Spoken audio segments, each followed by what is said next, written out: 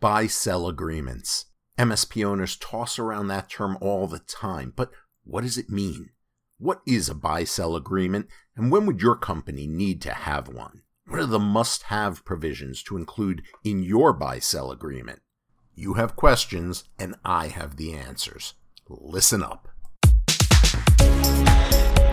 Hey, it's Brad Gross coming at you with another Technology Bradcast. If you're a service provider and you want to learn some things, give me a few minutes. You're gonna learn a lot.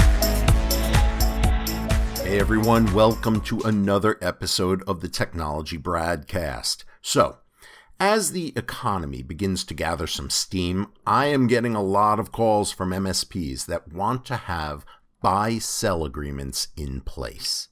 Now, usually it's because they're thinking about expanding or making their operations more efficient, and that might include, in some cases, buying out a partner. Or maybe one partner wants to leave to go to greener pastures or start a new venture. So the call comes in. Can you help me with a buy-sell agreement? Or more often, the call is, we have a buy-sell agreement, but I don't think it says what it needs to say. Can you help? Well, I can always help, but the number of calls on this topic made me think, why not have a broadcast about it? I mean, let's serve up a little education for MSPs and discuss what a buy-sell agreement is and why an MSP might need one. First, let's define some terms.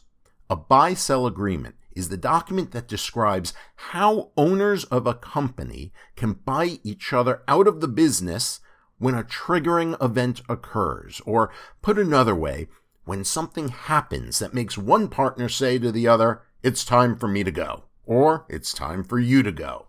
And this is where the true value of a buy-sell agreement comes into play. It helps ensure that the business continues, hopefully uninterrupted, if one owner wants out. I mean, think about it. When one partner is trying to figure out how to get another partner out of the business, you know what's going on? Stress, financial pressures, disappointed expectations. One partner either wants out or the other partner thinks that something has happened that requires the other partner to leave. That is a difficult time, my friends, and difficult times are best navigated when you have documents in place. Now, let's keep something in mind. A buy-sell agreement is not the same thing as a merger and acquisition transaction. In a merger and acquisition, or what we call an M&A deal, a company is acquiring or being acquired by another entity. The selling entity either disappears or stays in existence but is operated by a new management under a new set of rules with new owners. This is in contrast to a buy-sell agreement, which is between owners of a company and addresses the situation of owners being bought out of the company by other owners. There is some overlap between an M&A and a buy-sell transaction, which we can definitely get into in another broadcast. But for now, I want you to understand that I'm focused on situations where an MSP business has several owners, and they need to come up with a method, an agreed-upon process by which one owner can be bought out by the other owners. Got it? We're not talking about M&A here. We're talking about how an MSP business should think about the relationship between its owners. Okay, moving on. Let's chat a little bit about what a buy-sell agreement should say. A quick note for all of those do-it-yourselfers out there. This is not something you should do without legal counsel. The issues and information that I'm going to give you in the next few minutes is intended to educate you about what these transactions mean and what they involve and how you should be thinking about them. But I am not suggesting that you put fingers to keyboard and start drafting legal documents. You shouldn't. Let your attorneys do that. But listen to what I'm going to say and get some education. Let's start with what a buy-sell agreement looks like. It can be a standalone document that's signed by all owners of the company, or more likely, it will be part of a larger governing document, like a shareholders agreement if it's an Inc., right? Or an operating agreement if it's a limited liability company. So, You can have a standalone document that all owners sign in which they agree to the rules of how someone gets bought out of the company. Or you can, and probably should, have the provisions in your company's governing agreement, like a shareholders agreement or an operating agreement, that all owners agree and sign. So the next time you're at a cocktail party or an event and someone says, I had a buy-sell agreement, well, now you know what they're talking about, right? They're either talking about a separate document that all partners signed, or they went to their company's operating agreement or shareholders agreement to see how things were supposed to be handled. So let's say you have a buy-sell agreement, right? You have one. Is it any good? Does it cover what it's supposed to cover? I mean, these are good questions. Let's touch on the top 4 things that your buy-sell agreement must address. And if your agreement doesn't adequately hit these things, well, then you need to revisit the document with counsel. So, let's start. Top issue number 1, conditions that trigger a buy-sell transaction. A good document will list the situations that trigger a buy-sell transaction. The problem that a lot of companies have is that they only think of the most obvious triggering condition, which occurs when one partner says to the other, I want out, right? That's the most obvious. One partner says, I want out. Without a doubt, that is a triggering condition that needs to be considered. But that's not the only triggering condition. How about where one partner isn't doing his job, right? So the other partners take a vote and decide to buy him out. Now what? How about where one partner isn't contributing to the company like he's supposed to? Maybe he isn't paying a capital contribution or covering an obligation that was assigned to him. How about where a partner gets divorced and his shares are suddenly half owned by his ex-spouse? What about a situation where one owner becomes disabled or dies? Do you want that owner's interest to go to his next of kin? Do you want his next of kin to be your partner?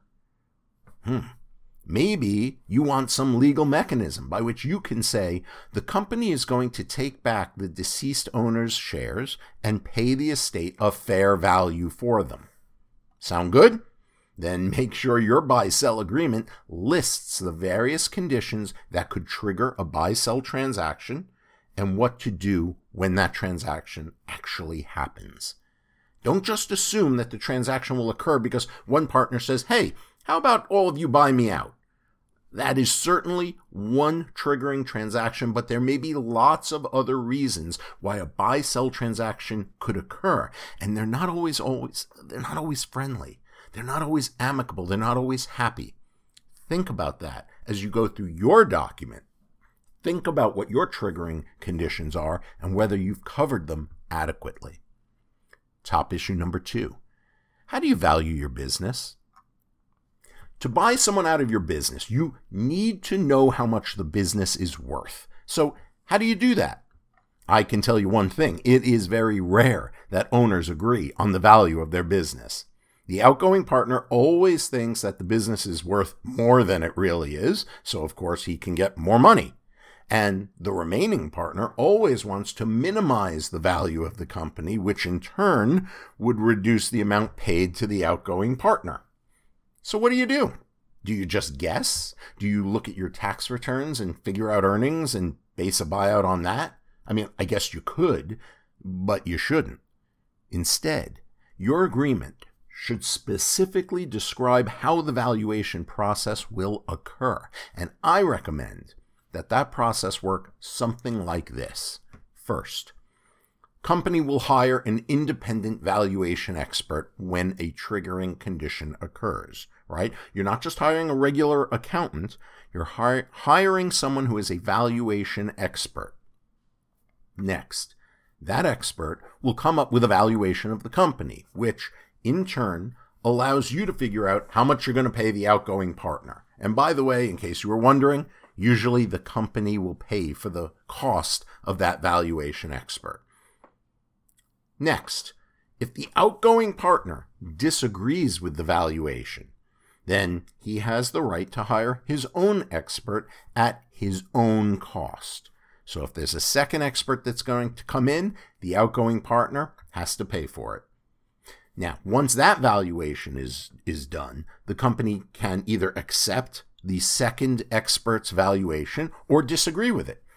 If the company disagrees with it, then the two valuation experts, the two companies that did the valuation, one was from the company's choice, the other was the outgoing partner's choice, those two get together and they pick a third neutral expert. And the cost of that is split between the outgoing partner and the company. That third expert will have the final word on valuation. That's what the buy-sell agreement should say. This is a process. It can be written out. And when it's written out, I understand it can seem lengthy or burdensome, but trust me, it is worth taking the time to write out the process. If you don't define the process precisely, then you'll find yourself arguing about the process of getting a valuation. Who should do it? How long should it take? Who should pay for it? Don't do that. Avoid the ambiguity. Avoid unnecessary animosity. Write out the process in your buy-sell agreement. Have everyone agree to it in advance, and you'll all be better off. Top issue number 4. How is the purchase going to be funded? Sometimes a buyout occurs with a lump sum payment, but most often it occurs over time. It may require a bank loan. It might require a personal loan. It might include a promissory note. Depending on the company's finances, the buyout amount may need to be spread out over months or years. You need to have a schedule agreed upon in your document. The buy-sell agreement should not just assume that the remaining partners will have the money needed to buy out an outgoing partner. So, by default, you should have a scheduled buyout. Maybe it's done over 1 year, 2 years, 3 years. That's by default, unless everyone agrees otherwise. In the case of perhaps a deceased shareholder, the company may want to buy and maintain a life insurance policy that is specifically designated for a buyout situation. See, there are lots of ways to fund a buyout, and the buy-sell agreement should be written in a way to accommodate all of these different funding options and all of these different scenarios. Don't wait until a buy-sell transaction occurs to then ask yourself, so, how are we going to pay for this, and how long will it take? Get those details on paper in advance. Top issue number 4, right of first refusal. So here's a question. How do we keep honest people honest? Answer: by making them all play by the same rules under the same conditions. So translating this to a buy-sell situation, this means that you want to make sure that one partner doesn't unfairly force out another partner who might not be in a great financial or just general life situation to avoid being bought out. You can keep owners honest by including a right of first refusal provision in the buy-sell agreement. And it would work something like this. Let's say Joe wants to buy out Mike. Joe says, Mike, here's my offer, $250,000 for your half of the business.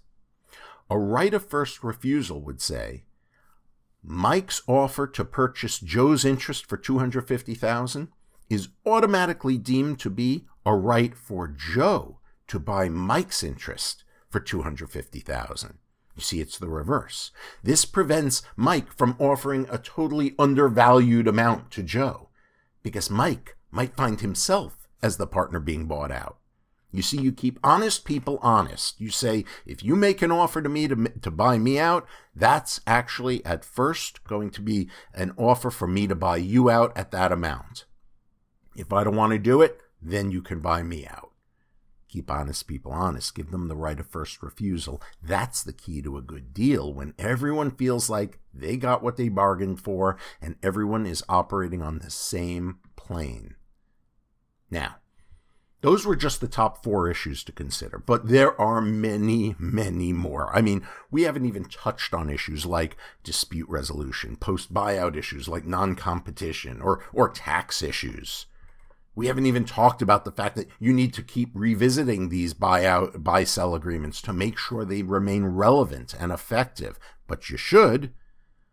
But that's not the point of what I wanted to talk about in this particular broadcast. I just wanted to give all of you some idea about what a buy-sell agreement should look like and some of the issues to consider when thinking about a buy-sell transaction. And maybe the overall message is this: don't go it alone. If your company is thinking about the future, and it should be, then it needs to think about how partners can separate themselves from the company, but still ensure that the business continues in an efficient and effective manner. Buy-sell agreements are at the heart of that strategy, and that's something you need to think about. If you have questions, well, you know what to do. Call us at 954-217-6225 or drop me an email at info@bradleygross.com and we'll talk all about buy-sell agreements. Don't go it alone. Be smart. I'll see you on the next Technology Broadcast.